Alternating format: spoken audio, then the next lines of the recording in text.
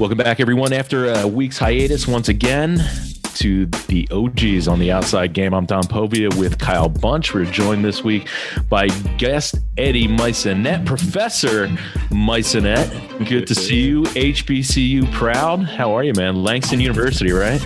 Indeed. Langston University in the building. One time to Thomas Hollywood Henderson. And, you know, it's like him, you know, it's, man, we're speeding. We're speedballing through all of this, man. It's NBA playoffs right now. Class just finished up. I got people begging me for grades. Like life is running hot at the moment. So things are good.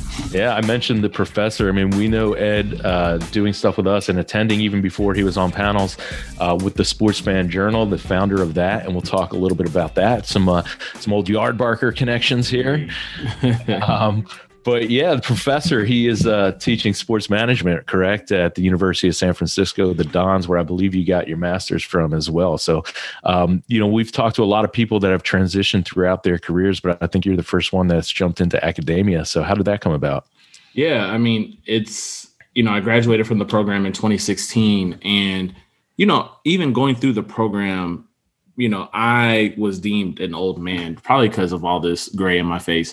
But, you know, like I came through that program when I was 30, graduated the program at 32. And a couple of things that I noticed even when I was in the program is that, you know, a lot of the people in the program and, you know, USF has done a great job. They're now a top 10 program for sport management. They've done a lot of collaborations with like the Warriors and Steve Kerr in particular, and with the WNBA.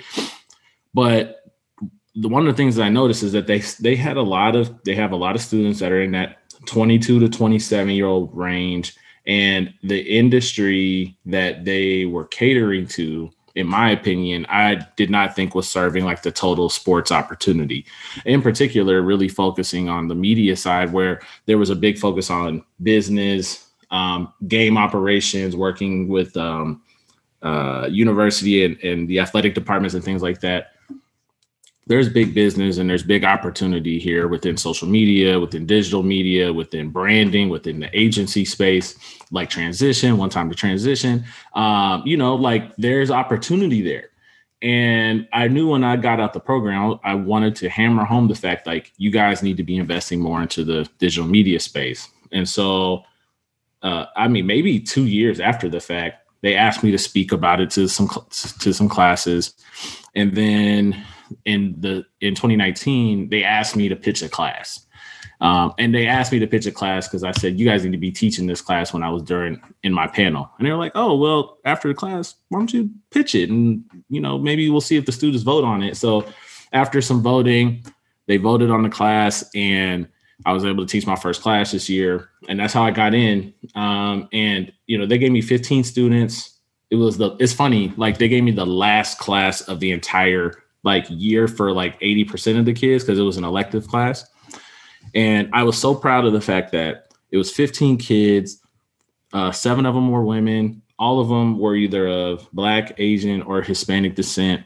And they all were really invested in thinking about, you know, on-demand opportunities, thinking about app development, thinking about becoming influencers in the social media space, or wanting to work in a broadcast or an agency space. And I said, I think I said it to you, Don. I was like, man, you need to be trying to hire some of my students, because I think they're really going to be game changers.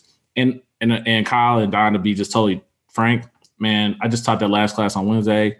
They wore me the hell out. Like, I'm tired. Like, they wore me out because it was my first time. Like, it was on my to-do list. My wife's all about vision boards, and she put that on the vision board for me. And because I had been talking about it, and it was a really gratifying experience. You know, and you realize when you start to teach these things and you have to put it into practice and make it understandable, you also then have a better understanding of the material yourself. And so, you know, I think it really helped me to start to visualize kind of where I want to go next with my career, both at ESPN and maybe teaching, and maybe where even other opportunities in sports media are as we go forward. It's California. I'm assuming you were all remote this year. Did that make it more difficult, you think, or easier? You know what? My dream scenario was always, yeah, I'm going to teach in a classroom. I'm going to own this class. I'm going to come in. I had already visualized all this. Like, I was going to have Have your sweaters, like your cardigan with like the patches on the elbows and stuff like that? Okay, I had thought about that too. And my wife made fun of me because I remember I was like, I don't even know, should I get dressed up for the Zoom? What should I wear? And first class, I put on a button up, had a collared shirt and everything. And I did not feel comfortable on a Zoom in a collared shirt. I don't know. I mean, I'm in meetings with ESPN folks all the time. Don't wear a collar shirt. I wear a hoodie. I wear a t-shirt. So I think after in the third class, I said, no, I'm about to be, I was thinking about changing my Twitter handle to the hoodie professor or something. I came in with a hoodie and a fitted and I just felt so much better and it was great. And so all the classes were remote.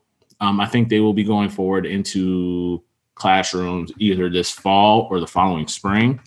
And then I can get my ultimate scenario of having my Spotify playlist with like Future and Outkast and like all the Pharrell instrumentals playing when the kids walk in, so I can just jar them with like, what the hell did I just step into? And on this Jesuit campus, and we'll see how it goes from there. Well, you're gonna have a better mascot. I'll say that. The Don mascot is pretty fire. Dons. Yeah, the Dons. I mean, like it's, you forget, and it's so funny. Like, yeah, people don't like. One thing when I went to the USF campus, one of the first things I was immediately infuriated by is like, where's the Bill Russell statue? And there's not one, and it's like wild. There's not even a Bill Cartwright statue. Like I would have been fine with a Bill Cartwright statue, like totally acceptable. I need like a garden of bills, I think, of just like different statues of illustrious. That's a great place to start. You've got 2 solid 7-foot plus statues. Why not? Big, yeah. They probably will provide plenty of shade for the students when it's hot outside. It'll be fine. But like it's the University of San Francisco is such a serene place given where it lives in the chaos of the city of San Francisco. And you get there and everybody's just really nice and everybody's super sweet. And like, you would just not realize like there was like a titan of basketball that used to play here. And I think, and they've always had a bit of a frayed relationship as far as that's concerned. And, there's still a lot of push to make that right. But like it's been great. They need to send me more Don's paraphernalia. They have a good Nike deal. So send me more Nike Don's paraphernalia at once. You can work on that, right? Yeah. Still got those connections over there. My Nike juice is way down. You might need to talk to one of the kids online that's reselling. Nice. So Eddie, you weren't necessarily going professionally towards the sports journalism space, were you? I mean, I'm looking at your degree in organizational management, which seems to apply to everything. But you spent first couple of years in some corporate jobs. How did the sports side really start to kick off for you? Yeah, let me talk about building authority in my class the first day of class. Yeah, I told them like, hey, for the first 9 or 10 years of my career, like I was a corporate square. I was really focused. I got my degree in business from Langston, and I didn't, I what I realized? I realized that in our 20s, we're all trash. And like, you don't really become less trash until you're like 30s. Cause like my 20s, I started in finance, and then I went into client consultation and analytics from Wells Fargo, General Mills, Nielsen. Like I had good jobs. I was making good money. I was living the life of a mid 20-year-old professional, like trying to go to Vegas and Miami and Atlanta and, spend way too much money in the club and like trying to travel and like do, things that young 20-year-old men do. But 2 things happened. One, when I was leaving General Mills, I had an offer to go to Nielsen, and I had like 4 months off. And I was just like, I'm gonna take some time, I'm gonna be good. And so that's when I started a blog at The Sports Fan. I started as a Sports Fan when I was in between work. And then when I started blogging, and I started blogging at work. Sorry, Nielsen. Like if there's anybody from Nielsen working here, I'm sorry. But I was definitely working. I would get to the office at 7 a.m. and I would blog for like 2 hours, take a walk to go get some coffee, and then like do my day job. And I was doing that every day for like 3 to 4 years. But that's how Ed the Sports Fan grew. That's how I built my like online brand name, I guess. Like, I don't have a brand, but like that's my online presence. And that manifested into the Sports Fan Journal. That manifested into like freelance writing opportunities with Slam Magazine, Yahoo Sports, Bleacher, True Hoop, folks like that. And I think eventually that's how I ended up even making real relationships with like Nike and New Era and Adidas. When Nike, because to me, like influencer marketing really to me started with Nike as far as my experience with it. When I remember to this day, Don, Kyle, I remember I got this email at 9:32 in the morning, and I had just got done writing some manifesto about Blake Griffin dunking on Kendrick Perkins again. I don't know. And I got this email from Cindy Hamilton from Nike, and she's like, hey, we saw that you're like this award-winning blogger. We really like what you've been producing, and we'd like you to come to New York for this Nike World Basketball Festival. And I'm reading it, and I'm like, somebody is sending me scam. Like, this is scam, something. I emailed my future best man at my wedding. And I was like, did you send this to me? And he's like, nah, bro, I don't know what you're talking about. And so I get on LinkedIn and I look this person up. And like, oh, she works at Nike for real. Okay. Shout out to Cindy Hamilton, by the way, one of the nicest humans ever. And she's like, hey, can you come to New York? We need you to be out here like next Wednesday. And I'm like, that's 9 days from now. And I go to my manager, and my manager knew I was into this blogging thing. He totally supported it because I was good at my job. And he was like, are they going to get you some free shoes? And I was like, I don't know. I ain't got that far yet. And so I get the email. They're like, hey, okay, we're going to put you in the Standard Hotel, nicest hotel I've been in my life at that point. What shoe size do you wear? What short size? All these things. I'm like, this has got to be a joke. I give it to him, and then 9 days later, my life changed. Like, Nike told me that we were hanging out with Yi Jianlian and Kevin Durant, and we went to Rucker, and we went to Madison Square Garden, and Kenny Smith was hosting it, and they showed their entire Nike collection for the upcoming year. And then they said, hey, we need you to come back in a month for the actual festival. See, that's how swaggy Nike was. They were like, we're going to bring you here to show you what it's about to be. And then we're going to have you come back in 6 weeks to show you what it actually is. And then that's when we saw Michael Jordan at Rucker Park. I saw grown men cry when they saw Michael Jordan at Rucker Park. I saw Kobe Bryant come out there to Rucker Park, and I saw 2 white women faint, and that was amazing because I was not expecting that. That was pretty cool. And then they just had this Jumpman lounge session, and Chris Paul, Dwayne Wade was on Jordan at the time, and Carmelo, they were just sitting there. Carmelo was just carrying a cigar. I'm like, what are you doing? He's just carrying a cigar around the whole time. And they were just like, yo, what's up? How are y'all here? Why are y'all here? They asking us questions. I'm like, this is crazy. And I think ever since that point, that was the light bulb when I said, I think that this could be the thing that I actually do. And, then we built the Sports Fan Journal around that time. We just sold the Sports Fan Journal last year. And then we started bringing on writers, started bringing on editors, and it's funny, the alumni that we have. You guys have me on this podcast, OGs, and it's about celebrating the alumni of Blogs with Balls, and it's so fire, such a dope concept. And you start to realize when you build community and you build network, you don't even realize the amount of people you're influencing and the amount of people that you are. It's not even to necessarily take credit in their development, but you can see their rise. And so the fact that, we can say that, hey, Justin Tinsley at The Undefeated is one of our guys. Logan Murdoch at The Ringer is one of our guys. Alex Wong at GQ and Yahoo Sports is one of our guys. Paolo Uggetti at The Ringer is one of our guys. And we can just keep going. That's just off the top of my head. Having that type of alumni and that type of impact makes it all worth it. And now, so to me, part of me teaching now is just a level up from that. It's just hey, what did Jay-Z said? Hov did that, so hopefully you don't have to go through that. Let me tell you all the things I did to go through the fire, and then let me save you some time and energy so you don't have to do the same things. Because I'm 37 now, and I've bumped my head so many times and bumbled my way through so much of this. So much of this is just luck and happenstance, even to the point that I'm at now. and just so many people took a chance on me and, just opened the door for me. Like, I'm forever appreciative of those things. So I'm curious about having gone the one way, like what you just described, building this sort of business over years and community, like all the things that go with that, of kind of building a modern sort of creator business, then going into teaching.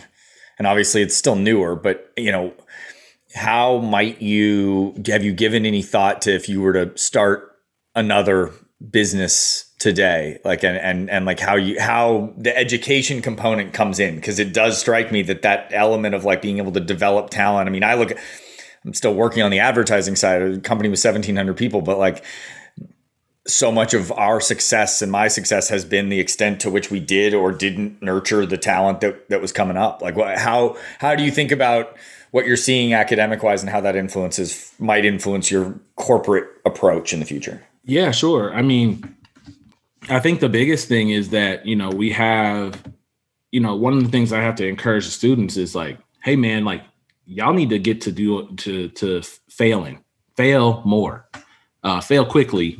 Like, so you can learn and iterate and move forward. But there's, students, I struggle to not call them kids, because I don't know, like, I feel like when you're a teacher, you have kids that you teach and they're like adults. But when I have the students in the class, they don't even realize how entrepreneurial they are. But there's also like a real hesitation to like take a leap.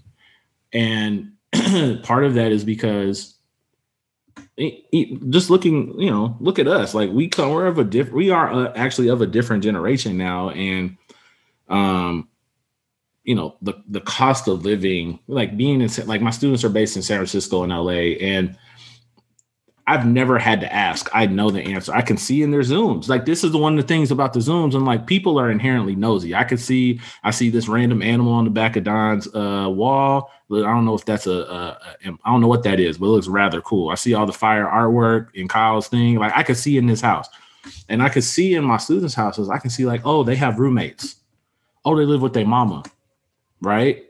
Like, it was rarely like I think about how many of my students like lived alone, like had their own place, right?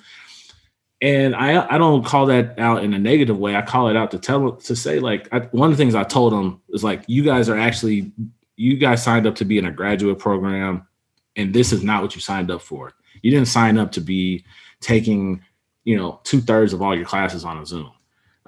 And that inability to have community and ability to really engage, I think, is really like one of the things that I sought out in the program. And it's one thing that really hindered them in some ways. But as a result, you owe it to your mama and your friends and like the people that are sacrificing so that you can thrive. You owe it to them to take a big swing, to take a big leap, and use these tools that people have created. Like, I think about just creating the Sports Fan Journal, creating a blog, creating a website in 2008 when I started the Sports Fan, or 2011 when we started Sports Fan Journal. I would never do it like that again. I spent like $4,000 on a website in 2011. I'm like, what the hell was I thinking? $4,000? This is ridiculous. Like, in the meantime, we were all on like Blogger and WordPress.com and like all those like free little softwares. But hey, you sold yours and mine just faded to oblivion. Well, to be clear, like I started on Blogger and I had something on WordPress, and then I was like, I need something that feels fresh. And again, I didn't say it wasn't a good idea, but like the thought of creating and developing websites and apps, like the amount of tools that we have available to us now, and the ways in which people have finessed new ways to make money and to create audience and things like that, it's boundless. And so for them, they know more about these things even than I do. And I'm the professor. Like, they're like, oh man, there's this new app. And I don't know, have you heard about this? Oh man, there's new people doing these things. And I'm like, yo, put me on game. Like, tell me about it so I can learn. And so I think that's really the cool thing about teaching, is that you get that back and forth with the students, so that, they will put you up on game as much as anybody else. And so Kyle, I want to make sure I answer your question. I think that, and some of it too helps me because I've been at ESPN now for going on 3 years. I can balance my entrepreneurial side and also seeing how the biggest media entity decides to do it. And there's key learnings to take from both. And so when I'm talking to the students, I'm like, hey, if you're trying to get a job, like here's the ways in which you need to go for it. And if you're going to try to spark it on your own, here are the other ways you need to do it. And guess what? Those opportunities can eventually intersect, right? Because I became very attractive to ESPN because I had all that entrepreneurial experience on the back end. And yet at the same time, the experience that I'm getting now working at ESPN in my mid 30s has been large. It's been large in where I'm going now. And now I actually feel like I'm on a bigger track to be, one of the things we talk about at ESPN is like, we need more editorial leadership. And, I feel like I'm on that path to becoming an editorial leader within the company. And hey, I just got a promotion like a couple weeks ago. So like celebrate me. Like I appreciate it, So that all is a part of development. It's like you got to have some experiences. You got to go fail. Yeah, I told the kids in the very first class, man, some of y'all look like y'all ain't been in love yet. Some of y'all need to get fired. Some of y'all need to like go broke. Like I'm not encouraging you to do these things, but you haven't stretched yourself. And Don and Kyle, y'all both know, like, you don't really know who you are and what you're trying to do until you really stretch yourself, break things, and then try to put it back together and make it better. Yeah, for sure. I was going to bring up ESPN, but, thanks for hitting that. So you have that lessons and you're living it. I agree with sort of, me being on my own most of my professional career, but, having those stops at various types of agencies, like I can't replicate the value. Right. And I don't think I recognized the value when I was in it until looking back and seeing that. But you also made some stops along the way at some plucky startups and some big companies in themselves. So, I mean, I mentioned Yardbarker, which, got bought by Fox. And I know you were kind of the sort of linchpin between the two there. Fox Sports, obviously, a huge media outlet. You mentioned Slam. I feel like that's like the breeding ground for just about everyone that we'll talk to at some point, or at least 75% of the guests, SB Nation. So, what were some of the lessons, say, from the Yardbarker SB Nations, those more digital native types that, were probably a little more polished, no offense, than, the sports fan, but maybe not as polished right now, what you're doing with the NBA and ESPN? Yeah, sure. I mean, well, first thing is, it starts at its levels. Slam was the magazine I read growing up. And when I first decided, like, maybe I would like to write for someone else, I think I this is how stupid I was back then. I think I was doing my own, like, we had like 200 readers on Ed the Sports Fan, and we were doing a fantasy a March Madness bracket challenge. That's what it was. And my bright idea was, I'm going to hit up Slam and be like, hey, I just want to see if I can get a winner, the winner of my bracket challenge, a 1-year subscription sponsored by Slam magazine. I don't know. This was my 23, 24-year-old sensibilities. And I just thought Slam would be like, hey, man, that sounds like a good idea. No problem. Well, shout out to Ryan Nelson, one of the greats. And Ryan Nelson hits me back and was like, and just really kind. He was like, hey, man, like, really appreciate you reaching out. It was really sweet. You guys thought of us. Unfortunately, we don't give away any subscriptions at all whatsoever. But I've been reading a lot of the stuff on your site. And, if you ever want to pitch anything at Slam, we'd love to be able to hear your pitches. And I was like, man, I don't give a damn about those 200 supporters in our tournament. What are you talking about? You've been reading my stuff, like, and you liked it? Like, I had no idea. And so that went to pitching Slam and then being able to write for Slam. And that was the first time I ever got paid for my writing. That was when I got in the magazine, or Slam magazine.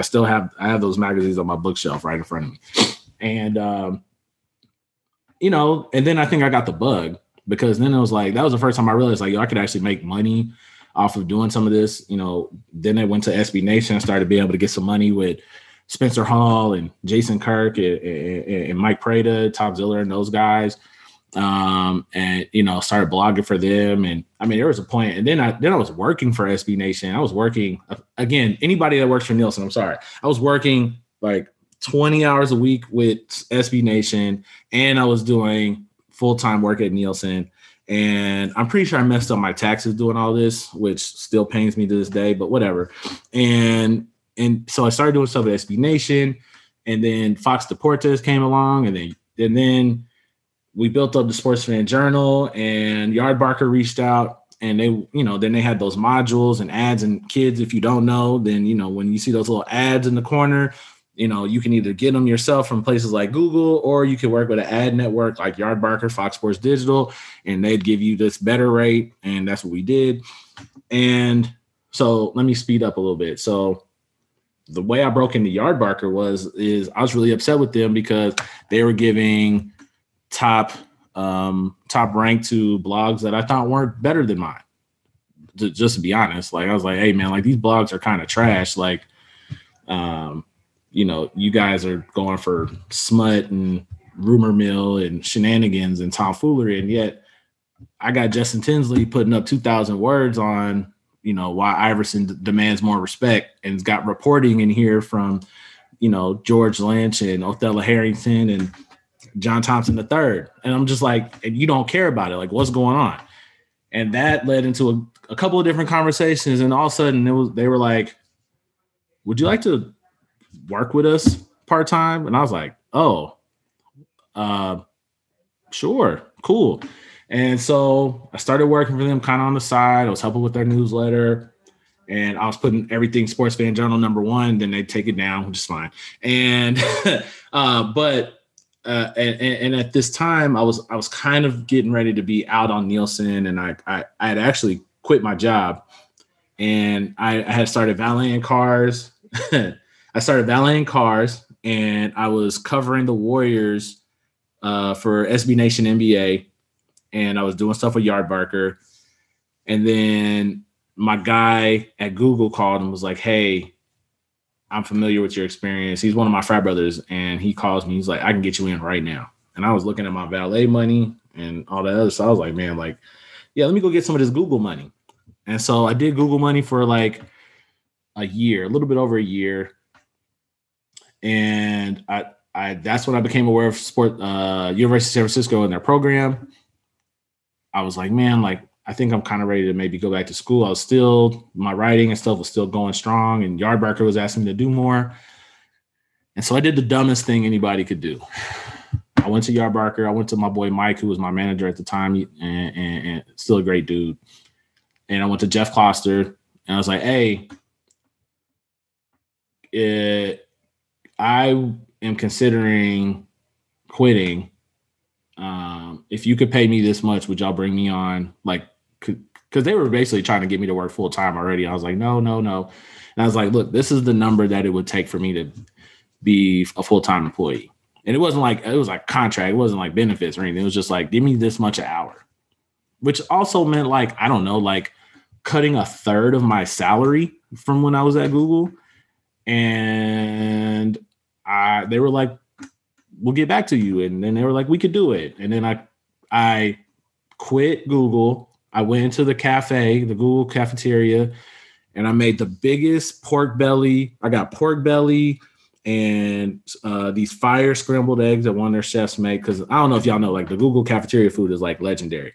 And so I got like 12 pork bellies off their thing. It was for breakfast, by the way. They had pork belly for breakfast, and got the eggs and potatoes. And I ate. I couldn't even eat all of it. And then I got on the last bus. It's called Homeroom, and it's one of the newer cafeterias they built. And all they do is make brunch food.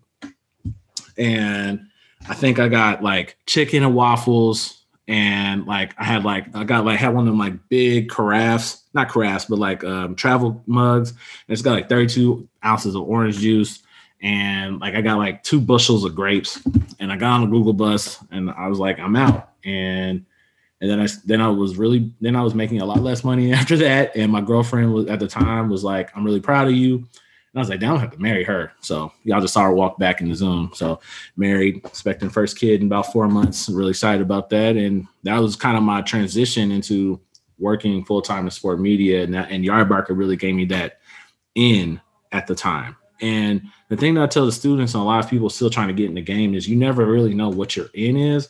But if you're not in at all, it doesn't matter. Like, you got to get in. You got to get in somewhere. You got to get your name up. You got to build your credibility. And I'll forever be grateful to Yardbarker. Shout out to Jeff. Shout out to Pell and Will and those guys. Like, they gave me every opportunity to fail and learn and develop myself, to be able to work in front of the camera, behind the camera, to edit, to do everything that is in running a business in that way. And so, shout out to Yardbarker for giving me that opportunity, 100%.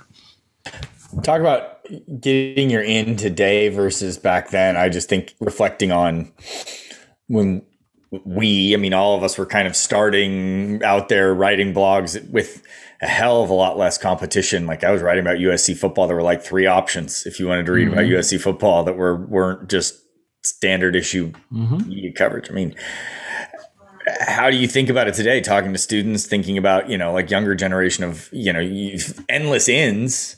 Do any of them more dead ends than ever? How do you think about that shift? Or, do you find the optimism in it? I can't help but feel like I'd be incredibly pessimistic looking at it, being young, trying to break through today. Well, yeah, I told him in one of the classes, like, look, man, you work in the absolute worst industry when it comes to trying to break through, because you work in you have to pay the cool tax. You have to pay the cool tax. Like, you are trying to work at a job or work in the industry where people will do that job willingly for a lot less than what you would probably like to make doing the job. One, you have people that will use nepotism and cronyism and other ways and means to get people into these jobs that are less qualified than you, and will do it willingly and like brazenly and like with no checks. And also, people will ask you to work. Forget 40 hours. People will ask you to work crazy hours. People will ask you to work, the not great times of the day, nights, weekends, and the like. And yet you are here in this class spending $50,000 for this 2-year program to hopefully elevate yourself. Like, it is, in some ways, it is the biggest shenanigan of all time. But at the same time, to me, the opportunity is in the fact that there have never been more opportunities to find ways to break through. And I think, even thinking about our era, I call our era the blog era, right? Like, they say, in basketball, it's like, everything that happened before the 24-second shot clock doesn't really matter, right? To me, the internet, nothing matters before like the blog era. And that is reflective of music, sports, and the ways in which we look at tech and content. But like, we came up of a blog era, and the blog era gave us a real opportunity to learn how to, you think about all the things we actually got a chance to learn. We learned how to code, we learned how to edit, we learned how to do social media, we learned how to do PR, we learned how to collaborate. These were all things that if you had no formal education, like, you could do all of these things and still find a real way to shine. And I think similarly now, we're in this era where the tech is even more advanced, the ability to connect is even more advanced, the ability to create audience is even more advanced, and the ability to own niche audience, network, and opportunity has never been more profound. So, I got a student right now. She really wants to, I don't want to give up all of her business model, but her thing is, look, like, I think I could do a better job of selling the betting industry to WNBA and women's sports. And I'm like, nobody is doing that. Nobody's doing it well. And send her my way. I got a lot of women that are female athletes that are looking and betting. Believe me, seriously, send her my way. And I will. And the thing is that the people who know how to make money on the betting industry know how to do those things, and they'll pay for people who can be influential in the space, for people who understand the space. But the thing is it's not that different than the blog era, in the sense of, you got to kind of grind and show you could do it, but probably on your own platform. Like, you're probably not going to get the opportunity to work for a team or the league immediately. You might have to go on Medium and go on a 1-year run of like blogging and writing and doing storytelling on why your the subject matter you care about really matters. And like that might not seem like you might not make any money from it, but being able to show that you are an expert or an enthusiast or a high level thinker on a piece of subject matter, like that goes further on somebody's resume or portfolio than, hey, I worked 3 months and, like a lot of universities with their sport managers, they send a lot of people like game operations. And like, I want to be careful. Like, I'm not knocking my program or anybody's program when I say this, but like, I'm sorry. Like, I don't want to go to somebody's master's program and spend all this money to then be passing out, the clappers at the Clippers game. Like, like there are things you can learn from that experience. Don't get me wrong. And there's more to game operations than that. So I'm not knocking game operations in that way. But I just think that there are more ways in which you can actually show what you are and what you're capable of. But you have to be very willing to take ownership of the tech and the resources around you. And for most of the kids, they are willing to do that. Or they just need a nudge in the right direction. It strikes me too that, I mean, not that we've invoked site meter on this conversation podcast many a time, as if you're of the blog area, what we're talking about, that little icon at the bottom of every site that you'd anxiously refresh. And but I think a lot of what we were doing, it didn't matter as much. It felt like back then, it was just the fact that you were doing it and had any little bit of traction was enough. Where I think now maybe what I feel like is different is all those, so many more platforms, and your thing's video, your thing's live video, your thing's live audio, like every different way you could package yourself.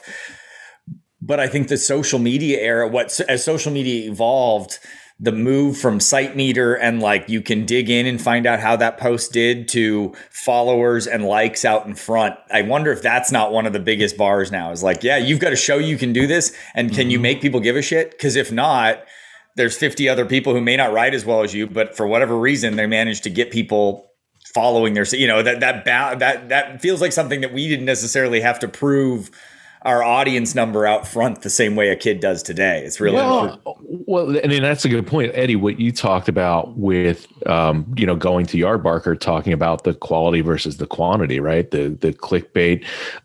Looking at it in retrospect, what is your thoughts, both from a business, like put the creative and the artistic and the cultural part of it aside for the quality pieces that were being pumped out. But as a guy on the business side, I think clickbait is always the big debate, right? It's what's your thought on the quality versus quantity? Because to an extent, like it's almost like you don't have to prove your merit in terms of a writer or as a creative as much as what Kyle just alluded to, how much traffic you can drive. Well, I think part of it is traffic, and clickbait's always going to be a thing. But to me, knowing your audience is the most imperative thing that you must form. Well, let me rephrase. Like, I think understanding. So the first thing that I actually thought about, I hate to say it, was Barstool.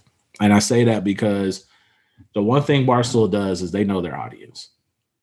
And like, you could say, I don't care for Barstool in any way, shape, or form, but they know their audience as good as anybody. And I think the thing that I struggled with, one of the things I actually regret with the Sports Fan Journal is that I think we were way too generalist as a media creator, so to speak. But my intentions for building the Sports Fan Journal was not really for as funny as it's called the Sports Fan Journal, like it was a journal for sports fans. So we wanted to give a platform to rising voices, rising talents, millennial voices, voices of color, things like that. And so, the platform within itself like worked because you didn't necessarily come there for a particular subject matter. You came there for the voices that you knew you wanted to follow next, right? But, Kyle brought up like the USC thing about like writing about USC. Like there's probably 20 USC like related blog, and that's probably too low of a number if I'm being frank. You can find USC content days on end. And I think that it has to start going, like people are starting to even like, oh, okay, I can cover USC football. Okay. Oh, I can cover USC recruiting, or I can cover the kicks that USC players wear now, or I can go into USC like alumni, or I can do deep dive into like all 22 analysis. Like it's becoming niche on niche on niche on niche. And I don't think that's going to go away anytime soon. I wonder if there's a better if people would think 2 or 3 steps ahead and really think about like what is their integrity. I don't want to get into like integrity or like credibility or any of those things, but I think about one of the sites, and I'm not going to say this person's name or anything, but like I just think about one of those blogs that like we were like compared to for bad reasons, but like they were the king of clickbait, and that for many years brought that blog a lot of money. It gave them some notoriety. It gave them some access, but it was also reflective of like, hey, I'm willing to do all of these things to get this story out, to do this clickbait. And then, you go down the line and then you see like this person's dirty laundry start to come out. You start to see like, crappy things that start to come out about how they treat their workers and employees. And, you even see them with like, I'm not calling SB Nation out per se, but like SB Nation had to deal with that with like paying their writers and paying their bloggers. And you started to see these things about gig workers and gig economy and stuff like that. Like at some point, I'm glad I sold the Journal, because what was happening and what was transitioning is not what I was in it for. And there, a lot of people start businesses and start opportunities so that they can get out of it at someday. Like that is the part of doing business, is that you have the ability to sell, transition, and to move on into something else. And so, for the kids now, I think they just have to get started. Like, I'm sorry, like not all y'all can come work with me at ESPN right now. It's not happening. Like some of y'all ain't ready. Some of y'all are, and some of y'all are talented, ready. I will vouch for you, and you're still not going to get in because it's ESPN, it's Fox, it's Bleacher, like highly competitive. And so I feel for him in that way, because just getting in the door can seem like the most daunting task ever. There's a lot of different conversations to be had between the gig worker, what we saw cause and effect with the legislation in California and the unintended consequences of that, talking about getting a foot in the door and doing it for passion and letting your voice be heard and building a portfolio. And do you pay intern writers? Do you not pay intern writers? Things like that. I think that's a whole separate conversation to be had. But I want to pivot a little bit for you, talking about generalization and niche. And also voices of color. What do we need to be drinking? What bottle are we popping off? Tell us about the brown liquor collective. Come on. Man, you got your hands in a lot of different pots, man. So when I sold the Journal and I said, you know what, like I didn't work this hard to like not, because I was still doing a little bit with the Journal. Like I kind of backed off. And I got my opportunity to work on the NBA. It was like my dream scenario. And I'm like, it's time. Let's put it aside. So, but I realized quickly, like I'm still going to want to pour myself, pour myself into something else. And, a couple of years ago, I started, when I was in Oakland, I started having a couple of my fraternity brothers over. And we were just, we started like just messing around with scotch and stuff like that. And that turned into, let's go have some flight. Let's do some flights. Let's do some tastings at the house. And then one day we had like 30 people at the house. Just, we did a whole tour of Balvenie. That was a good night. And we did a whole tour of Balvenie scotch. And then we was taking it to other people's houses, and then we had like 75 people show up, and then they're like, "Oh man, you got to put this Facebook group together." And once again, I found an audience of people that either were sorely craving someone to open up the space, or they didn't even know that's what they wanted. And so, Brown Liquor Collective is, again, like, you'll notice a theme here. It's really focused on building community with, sippers of color and millennials of color, and really like bridging the relationship between the brands themselves and to communities like ours. And I think, and so the first answer to your question is, I just got this second edition bottle it's called the Rum Cooperative. So So they take 5 different rum blends from different parts of the world. So I believe this one has like a 35% blend from Martinique, a 12% blend from Puerto Rico, 5% from the Dominican Republic. I think they do like 2% from Boston because they have ties to like Boston. And that thing is like nectar, but like nectar, like if nectar that was like squeezed from like tree sap and honey and Hennessy Pure White, like I don't know, like I don't really have the greatest way of describing it, but it was really smooth.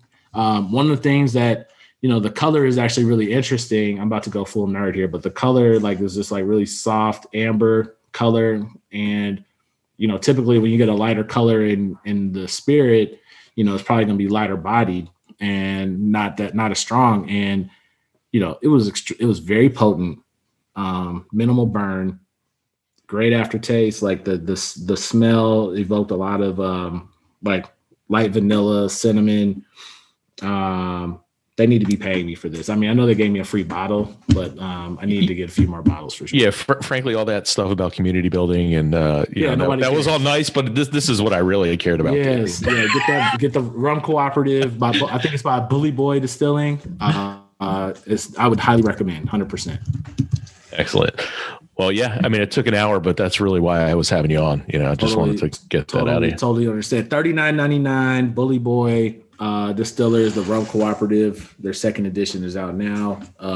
There is no promo code for this, just other than holla at your boy and tell him I sent you, and maybe they'll send me another bottle. We'll see how it goes. There you go.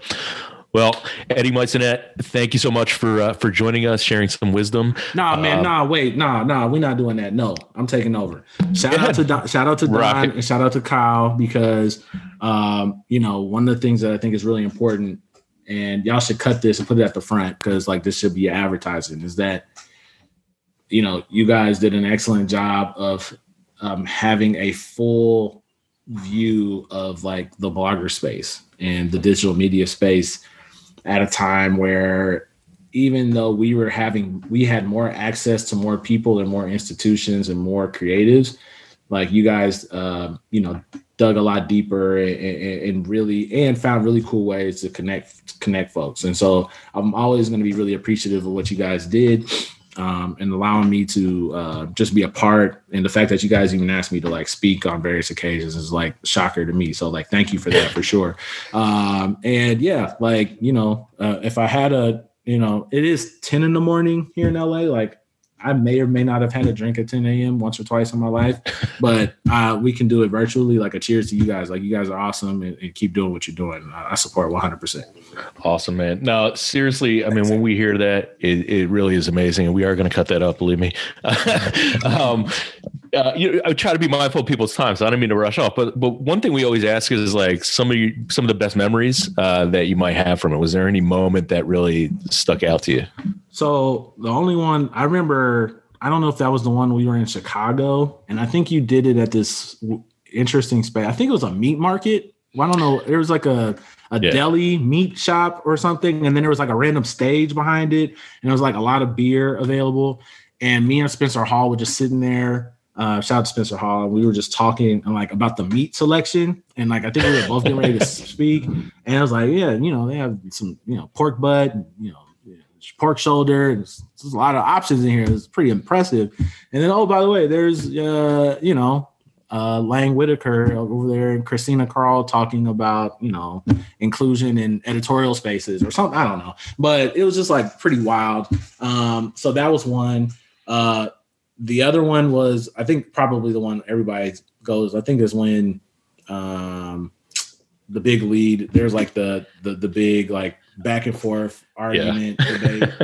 And it was with the big lead and I don't know who else it was with. It was Spencer, and then Spencer. And then Brian Cook from MGO Blog jumped in there and threw some fuel on the fire. Yeah, and so like I do remember that, and I think that's, that's actually pretty important that it happened, because I do think that people don't realize like the virtual landscape that people were fighting for, and people were, if you could get somebody to invest in you at that time, and I think a lot of people felt like, we talked about clickbait, but because people were still trying to figure out how to manipulate the internet, how to take advantage of audience and understand. One of the things I tell students all the time is you'll make a lot of money if you can understand the attitudes and the behaviors of the audience you are trying to capture, right? And, say what you want about how certain folks were doing it back then, like their numbers were massive. And for a lot of brands and a lot of investors, they're like, why would I do all this hard work to try to get this big audience when I could just pay for it? Yeah. Like that's really like, and you worked on the media side, so you know how it goes. If it was hard, like if I can go one place and I can get the eyeballs that I'm going to need to roll up from 10 smaller, more respected, like it's funny now to look back on it, because it's like, oh yeah, those were the days where we were holding on to the idea the internet could be principled in making content. Now the floodgates are just, so now you're fighting like, what feels like a losing battle at times. But to that point, and again, I want to be mindful of y'all's time, but the thing that I actually took away from that is that digital media, like anything else, really is tech operating in front of us on a daily basis. And it's never been more apparent to me, because really that is also when like Bleacher Report was starting to rise. And like, let's be clear, like Bleacher Report to me will always be a tech company that does media really well, because Bleacher Report's industry was built on, we can dominate SEO better than anybody else, and we can profitize off of it in a way that nobody else can. And similarly, I think they have also figured out we can manipulate and drive and manipulate. I don't like, maybe I don't want to use that word, but like they know how to get the most out of social media, I think more than any other major media company. And so those things that we were facing as bloggers and digital creators, if you could get hip to taking advantage of tech, code, and behavior in that way, like you could get some real wins. And, I think that definitely was frustrating for some people in the game, because some people just don't want to have to worry about that stuff. And that's okay too. Like that doesn't mean that there isn't a place for you. It just means that there might not be big bucks in it for you in that way. And that was hard for some people to deal with. Are we allowed to go now? My bad. No, it's all good. No, man. I love it. Kyle, what's up, man? No. Hey, that was all. This is great. As always, another where I could just keep going and going here. Yeah, I like that. So Spencer actually did address that situation. He went a totally different direction than I expected it to take it. But now that I think about it, it's a very Spencer way to take it. So I'm going to send you that clip from when he was on the other day. But that was awesome. So everybody check out the Brown Liquor Collective. Thank you to Professor Maisonet for dropping some knowledge on us, man. Thank you for your friendship. Thanks for always coming out and supporting and the kind words that you gave us. Kyle, let's wrap it up. We'll do another one next week. Yep, soon enough. All right. Good. He mentioned, I think he mentioned Talk Hoops. Zach Harper's on board, so maybe we'll get Zach next week. We'll see. All right. All right. Until next week, Tom Povia. That's Kyle Bunch. This is the OGs. Peace.